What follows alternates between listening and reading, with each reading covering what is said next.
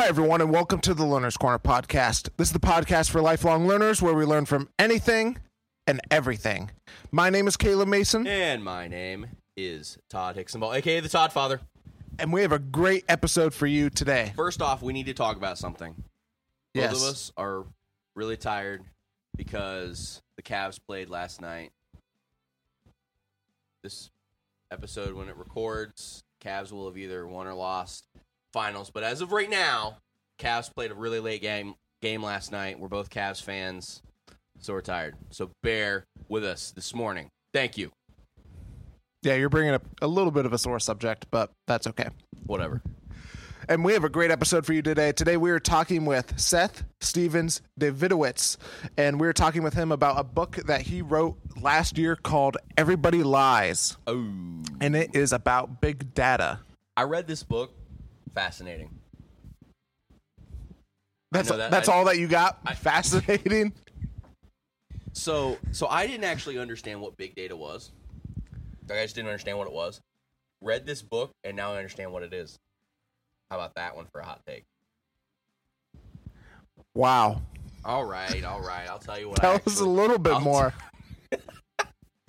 Oh my.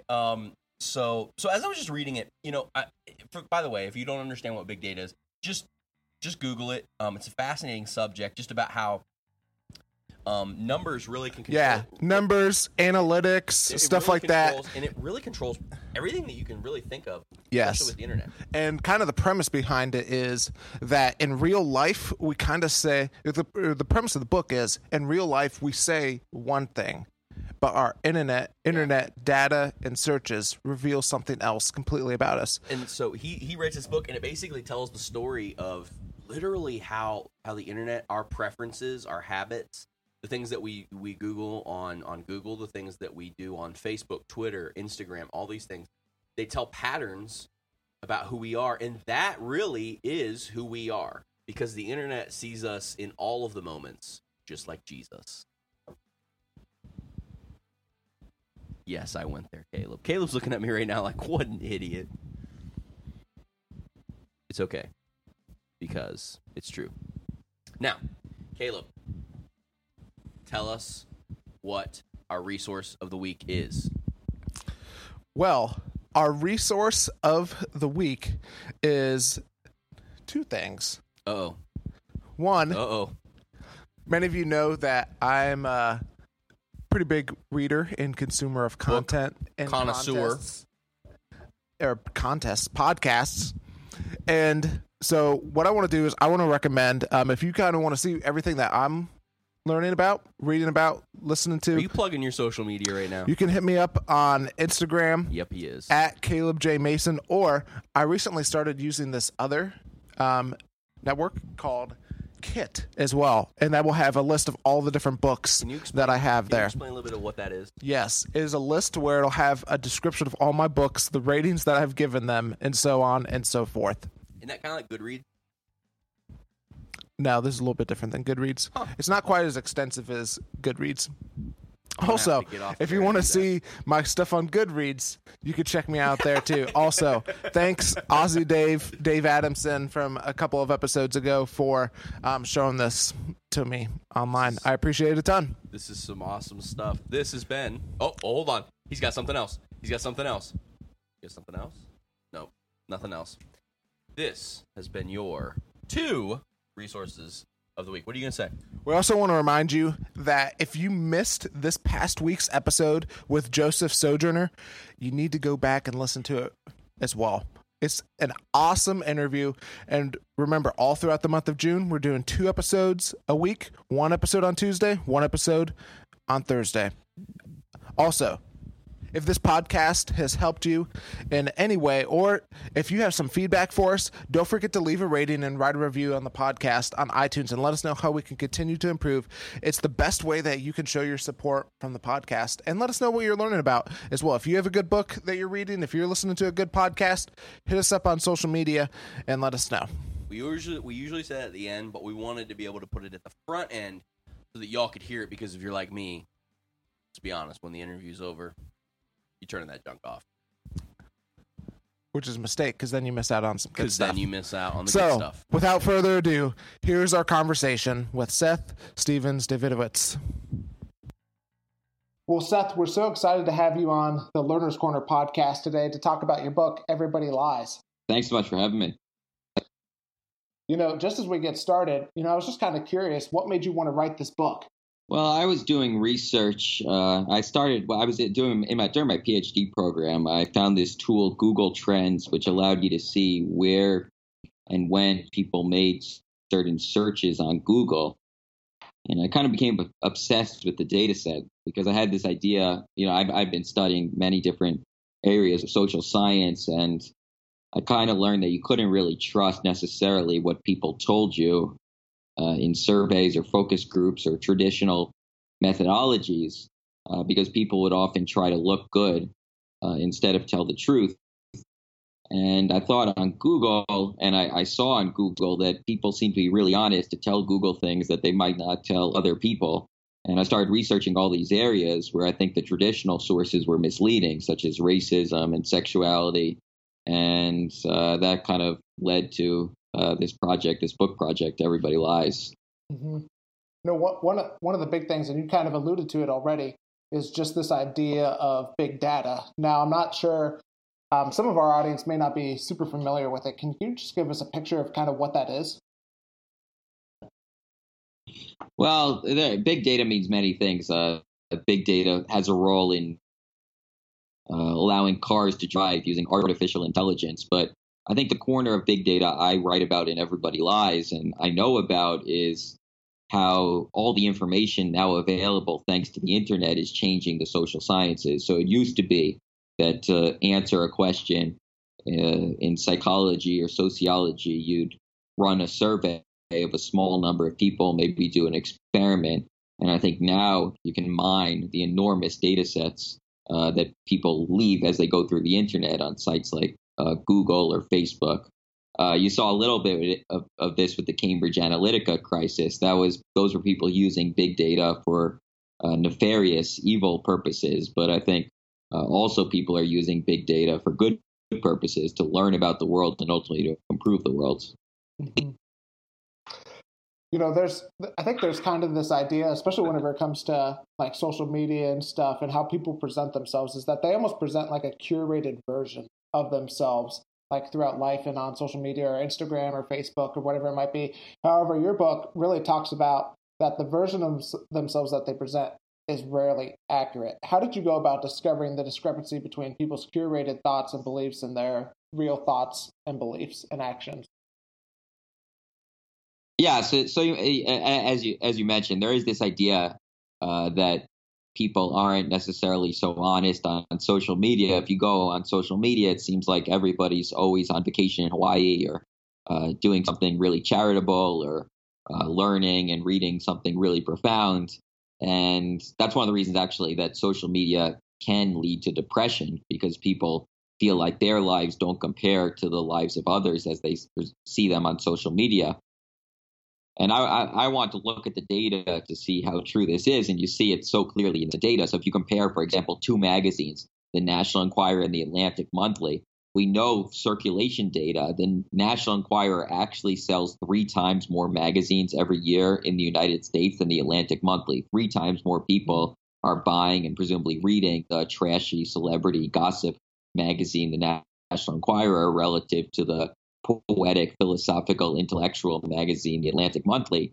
But on social media, when people are presenting to their friends, they're 45 times more likely to say they like the Atlantic Monthly than the National Enquirer because everyone wants their friends to think they're so intellectual. And you can compare the cars that people, when people just put a picture of their car, they're far more likely to post if they own a BMW or a Mercedes than if they own a cheaper car. And if they stay, their hotel, we compare hotels in Las Vegas, Circus, a budget hotel, and Bellagio, a luxurious hotel.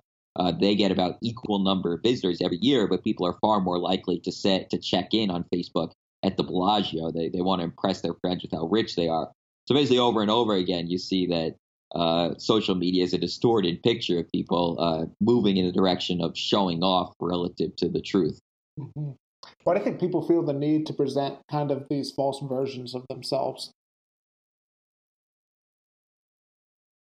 I don't know. I think it's kind of weird because I think I want to study this a little bit more because I wonder if it actually improves one's own life to give this false image of oneself. I might argue that actually you would gain more friends. People would like you more if you were more honest on social media. So I think people, I haven't seen the study, but I imagine, for example, if you're posting all the time about your fancy, luxurious vacations, a few of your friends might block you because they just are jealous and don't want to see how great a time you're having all the time. If you are a little more humble in your social media posts, your friends may be more likely to want to engage with your posts, to want to hang out with you more. So I don't know. I think it may be a mistake. I found in my own life that this is not studying big data, but I tend to be a pretty honest person about. I think I am. Maybe I'm sure there are ways I distort things, but I tend to talk freely of my shortcomings. And I found that I think that people tend to like me more when I do that. So I think people are to a large degree making a mistake by presenting this cultivated, glorious image of themselves on social media. Mm-hmm. I'm just curious, whenever you were doing this research, what was the biggest thing that surprised you whenever you were researching this? Well, just about everything surprised me. So that's one of the things that I talk about is the value of data. I think everybody, and I'm as bad at this as anybody else. We very quickly convince ourselves that we know how the world works. And frequently the world doesn't work in the way we think it works. So if you had asked me, where is anxiety highest in the United States, I would have said New York City by far, and other urban areas. We tend to think that overeducated intellectuals are unusually neurotic, people like Woody Allen or Larry David. But if you look at the data, it's not true at all. Anxiety is highest in rural areas, in upstate Maine and rural Kentucky, higher in areas with lower levels of education. So I think, and that just happens over and over again, kind of that the world works in a very different way than I thought it works. And then I have a whole section on sexuality, and that that shocked me because I think that's an area, the book's Everybody Lies, and it's about how all the information on the internet is really giving us new clues on people in areas in which they may distort reality because it's sensitive. And I think no area is that more true than sex. People are really uncomfortable admitting their true sexual desires, and the internet, particularly thanks to pornography, has given us vast new amounts of information on human sexuality, and that was just really shocking because it was totally different than how people present themselves. I'm just curious, just even talking about like sexuality. I know that some of the other stuff that you covered in the book, like racism, like what made you, like, what was like your decision-making process for, I'm going to look into like this part about big data, or like I'm going to look into big data about sexuality or about racism and so on and so forth. How did you go about like making that decision process? Well, my idea was that the internet is such a revolutionary tool for the study of human nature that it made sense to go after huge topics. So basically, anytime there was a topic that people talk about a lot or think about a lot, I said, I'm going to look at internet data, and I bet you I'll be able to find something totally new on that subject, something that we didn't previously know. And I think that happened just about every time. Every time I looked at the data, I found something that surprised me. And I think it's just because the tool is so revolutionary. We just have not had anything like it in the entire course of human history. There's never been a source to which people have been as honest as they are to Google or to certain websites.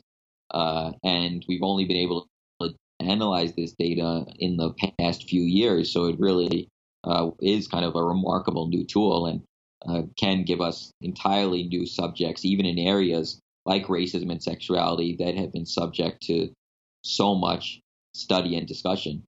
Yeah, it really makes me think of like going into a dark room and having like a flashlight or like the lights being turned on. It's just so, like what you were saying, it just feels so drastic and everything. The next thing that I think it's just go ahead.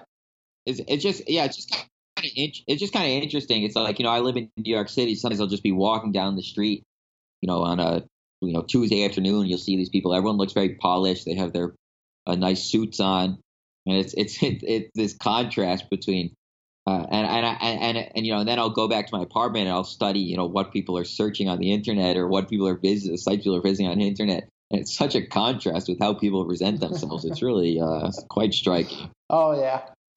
What do you think, like, for writing this book? I'm sure that it's impacted you in some way. What might be one of the two of those ways in which writing the book has impacted you or like changed the way how you live or do things? Well, I think it's made me feel better about myself because I've always been concerned that maybe I have issues or I'm a little weird, and then I kind of realized from this book that everybody has issues and everybody's a little weird. So that kind of made me feel a little bit better. I think I go through life with a little more confidence, a little more security, knowing that other people have the same problems that I have. And the other thing is it does make me a little bit more skeptical of human nature, which is maybe not the best thing because, if knowing that sometimes people are, I think there are two kind of big themes, I would say, that the internet uncovers. One is the kind of secret weirdness and insecurity that people have, and that, made me feel better and less alone. But another theme is the secret darkness and hatred that people have, talk about racism and how many people make searches for racist jokes and how these searches predict a lot of outcomes.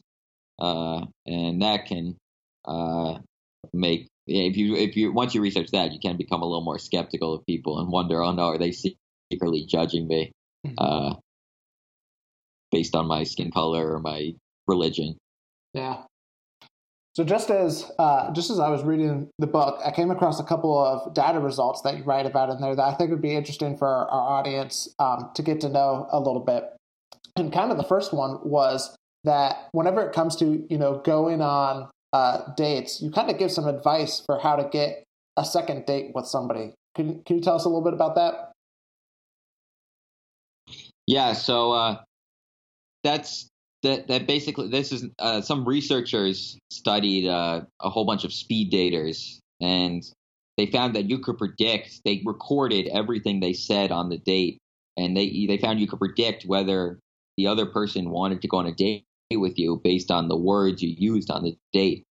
And there are little tricks. For example, a man should always a heterosexual man should always let the woman talk about herself. The more a woman uses I in a date, the more likely she is to agree to a second date. And a man should laugh at women's jokes, show support, say things like, "That must have been tough," or "I know what you mean." Ways to kind of connect with a woman on a date. Unfortunately for women, there wasn't that much they could do. The big predictors of whether a man wants to go out with her is just how attractive she is. Mm-hmm. So an attractive woman can kind of just say anything, and an unattractive woman, it doesn't really matter what she says. So that's kind of another uncomfortable truth that's revealed in the data. Yeah. And then I guess another one was just kind of the difference between implicit bias and then hidden explicit bias as well. Yeah, so there's this big paradox in the United States, which is that there's rampant evidence of discrimination against African Americans in jury decisions, in criminal decisions, in police car stoppages. But white people, the overwhelming majority of white people, of non-black people, don't, if you ask them, are you racist, say they're not racist. So how can white people say they're not racist and yet clearly many white people have to be acting in racist ways based on the data. And I think the main solution to this paradox in the social sciences has been something called implicit bias, which is that you, myself, everybody listening have some implicit negative associations for African Americans. We're more likely to associate Black people with criminal behavior or lazy behavior. And we may not be conscious of these biases, but they can influence our decision making. So we might be correct. Consciously, we may think we're not racist, but subconsciously, we do act in a racist way. But there's an alternative explanation, which is that many white people, not all white people, I do not think I fit in this category, harbor a real explicit animus towards African Americans that they might not admit to surveys because people lie to surveys, but that they're very much aware of. So these are the types of people who maybe search for really nasty jokes about African Americans on the internet or visit nasty sites mocking and making fun of African Americans. And I argue based on the data that may be playing a bigger role relative to implicit prejudice because the frequency with which people visit these nasty sites or search for these nasty jokes is much higher than I would have guessed. And it does seem to have predictive power to correlate with a lot of the negative behaviors that we see, such as places where African Americans are paid less or less likely to be hired or more likely to be stopped by police. So my argument is that explicit prejudice, even though it from not necessarily the majority of white people, but a sizable minority of white people, plays a bigger role in prejudice than we realized. And implicit prejudice, the subconscious prejudice, is that everybody might feel may actually play a smaller role. Mm-hmm. You said something a couple of minutes ago that really made me curious. You talked about, for this one, and even, talking about for the attractive versus unattractive females, about it just being uncomfortable truths. And I think most people, they if it makes them feel uncomfortable, then we're going to try to avoid it as much as possible. Well, why? Why is it important for us to continue to pursue these uncomfortable truths, even if they're ugly? Yeah, that's my personality. I think some people shy away from these. I always leapt towards these uncomfortable truths. It's just a personality.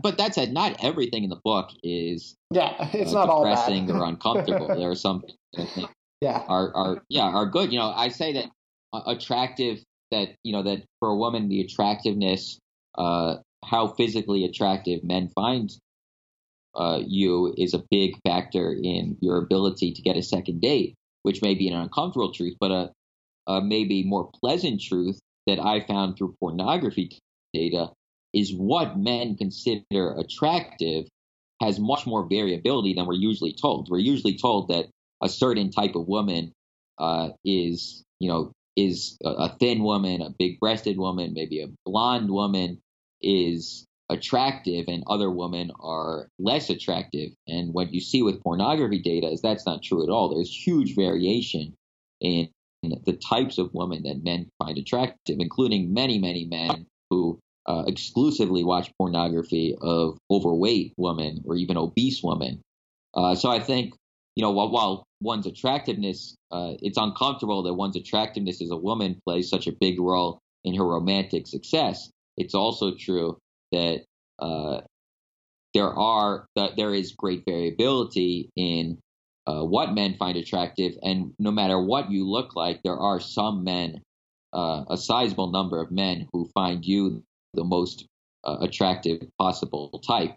I say based on the data, I think the best dating strategy is to have multiple, to cast your net widely and not take rejection personally. So, if you get rejected by someone, don't assume that means that you're unattractive to all people of the gender you find attractive. You may, there are, no matter what you look like, I guarantee based on the data, there are plenty of human beings out there who are who not only are attracted to would be attracted to you, but find your type the most attractive possible. And that doesn't matter what you look like based on, the data that I've seen.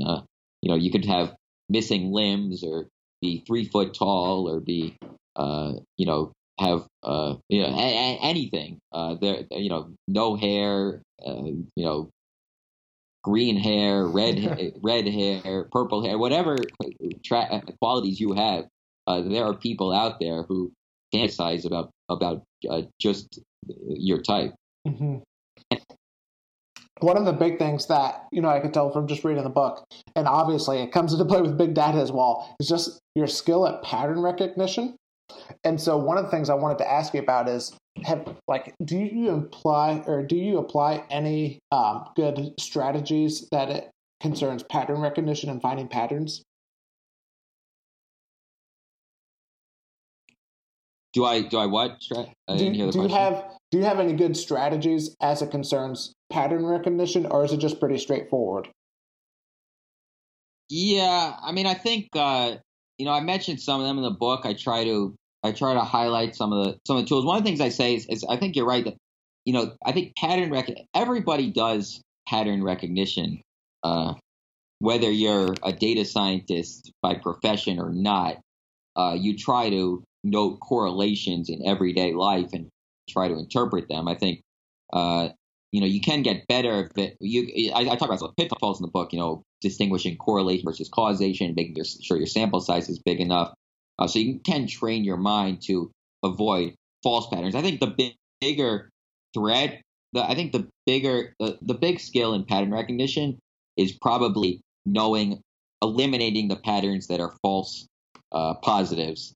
So frequently we see patterns that are meaningless and consider them instead containing information. So learning how to throw out meaningless patterns you have is probably the biggest skill you can develop in improving your ability to make sense of the world in a statistical way.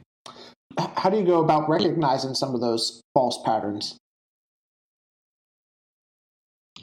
Well, one thing is to understand that we tend to leap to conclusions very, very quickly. So if you see, that would be kind of similar. If you get rejected 3 times, you may think, if we were just talking about dating, mm-hmm. If you get rejected 3 times, you may try to say, what did I do those 3 times that led to rejection? But three rejections is really not enough to draw any conclusions. You need tens or hundreds of rejections before you can really see these patterns. So one big skill is to not jump to conclusions after 1 or 2 or 3 times. Mm-hmm. After something happens 1 or 2 or 3 times. Another important one is to distinguish correlation versus causation. So if every time you socialize, you're in a good mood, you may think that socializing is the key to causing you to have a good mood, but it could be that you tend to socialize because you have a good mood rather than socializing causes the good mood. It could be the reverse causation in that case. So you always want to be thinking, is there an alternative explanation for the pattern that I've noticed? Mm-hmm. How can kind of the average person use big data? Well, that's actually the theme of my next book. So I'm researching there we go. As we speak. Well, one uncomfortable truth I discovered, I have in this book all this material on very, very important topics. Undeniably important topics. I study self-induced abortion, and I really think that there's a large number of Americans that are seeking out self-induced abortions now in places where it's hard to get an abortion. I talk about child abuse and really how child abuse can rise during a recession, even if it's missed in the official data.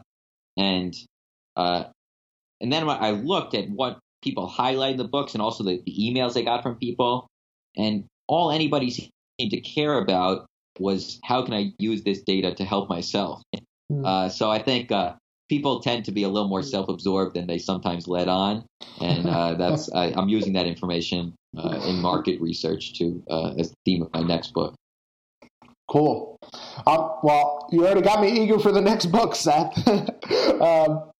Just as we're getting ready to conclude, we always have a couple of questions that we just love to ask people. The first one is, what is something that you've started doing recently, either personally or professionally, that is helping you a lot right now? What's doing this personally or professionally? That's helped me a lot.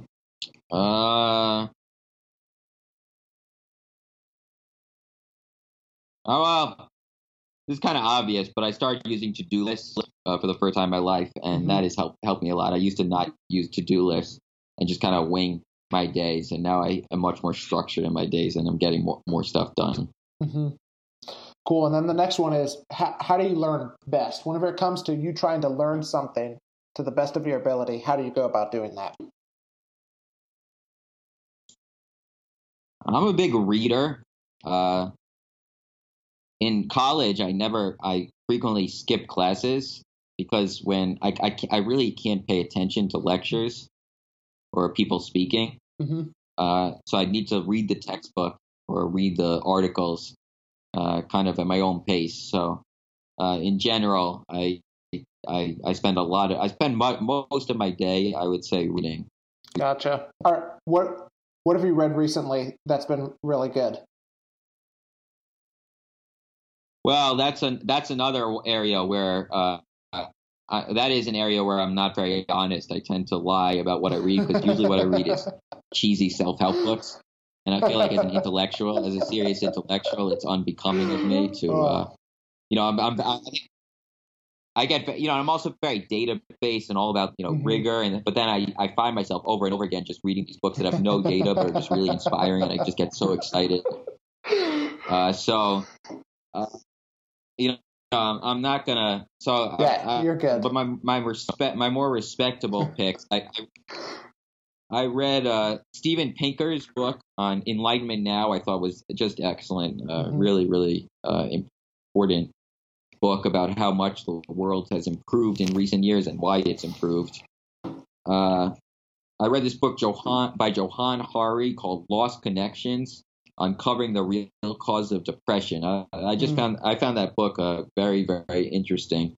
It's kind of, I would say, it argues, I think fairly convincingly, that antidepressants aren't as effective as people say, and lifestyle is more important than people say in triggering depression. So I found that book very interesting as well. Gotcha. And then you've probably already alluded to it a little bit with your with the book that you're currently learning. But what are you learning right now? Yeah, so that's exactly. I'm basically researching how you can use big data to improve your life, and I'm not. I'm actually in the frustrating part where I'm, going down a lot of false roads. But one of the things I'm doing is interviewing a lot of people in the quantified self movement. These are people who rigorously keep track of everything that happens in their life. It's become easier now with some of the apps on phones. But there are some people who I think are really good at making sense of their personal data and really improving their lives based on this data. So I'm talking to people who, figured out that if they drink a certain number of hours before going to sleep, they're going to have to wake up and pee, and they figured out exactly what the hour was when this will happen. Or people who realize that whiskey triggers health problems for them. So lots of people who have, by recording everything that happens to them, made improvements in their lives. Cool. Well, Seth, thanks so much for joining us on the podcast today. If people want to buy the book from you, or buy the book, or continue to learn from you, where's the best place for them to do that? Well, they can just Google Everybody Lies book. That's probably the best way to find it, and it's by Seth, Stephens-Davidowitz. They're probably not going to remember my name to Google that, so probably just should Google Everybody Lies book. Everybody Lies Seth also would be a way to find the book. Awesome. Well, thanks so much for joining us on the podcast today. Yeah, thanks so much for having me. Okay, Todd, since you weren't able to be a part of this interview again, tell me what was one of your takeaways from my conversation with Seth. Listen, I was probably doing something way cool, like, I don't know, sitting at Starbucks, drinking coffee, and just not hanging out with you. So, win for me. Sorry, Seth. Anyways, so I did have a big takeaway, and it was kind of fun being able to edit that because, by the way, I still edit the podcasts. Don't get paid for it. Anyways, so I edited it, and it was kind of fun to be able to listen to it just in a raw way. And so the big takeaway that I had was, for one, I'm never going to use computers or the internet again. And two, I think that in the future, like if you were like me when you first listened to this, or when I first read the book, you're like, literally, I'm never going near a computer again. Like, just this is not happening. But I think that whenever we start to dig into what's going on, I actually think that there's a lot of ways that we can use this stuff in business and in church world. Like, I just think there's tons of ways that it can be used. And I think that you can use it in good ways that aren't creepy, like some of the stuff they're talking about with, like, internet stuff. I just think that this is something that it's only going to get bigger. It's only going to get more efficient. And I think there's a lot of great uses for it. I also think there's a lot of ways it can be abused and a lot of ways that it can go south. But yeah, overall, I think this is a cool thing. It's a tool to be used, not something to be feared. Yeah, and to me, it really just reminded me of the importance of integrity. Yeah. Yep. Just what you do in private. Yep. Is who you are in public. Boom. Put that as a quote, Caleb Mason. Now, if you enjoyed this episode, we have a great episode for you next week. Next week, we're talking with Kate O'Laughlin, and we're talking with her about a subject that is very near and dear to Todd's heart. Caleb, we're getting like all sorts of accents now on the podcast because Kate isn't from America. She's from England. That's all I got. We're going to talk with her about the science behind talent and measuring talent and figuring out the best talent as it comes to your team. And so it's a really fascinating conversation, and that's going to happen next week. And the best way to make sure that you don't miss that episode is by subscribing to our podcast on whatever podcast player you use, whether it's Apple Podcast, Overcast, Google Play, Stitcher, or for those of you who listen on our Simplecast link or via Facebook whenever we post the link. Because we know you're out there. Thank you for that as well. If this podcast has helped you in any way, the best way that you can help us is by leaving a rating and writing a review on the podcast on iTunes. It expands us, and so we become more noticeable on the iTunes charts and stuff like that. Also, let us know what you're currently learning about. Let us know what you learned from this episode. Let us know a book that you're reading or a podcast that you're listening to. Hit us up on Instagram at The Learner's Corner or on Twitter at Learner's Podcast. We'd love to continue to learn from you as well. Hit us up on the gram. Thanks so much for listening to this podcast. Until next time, my name is Caleb Mason. And my name is Todd Hicksonball. And until next time, keep learning and keep growing. Deuces, y'all.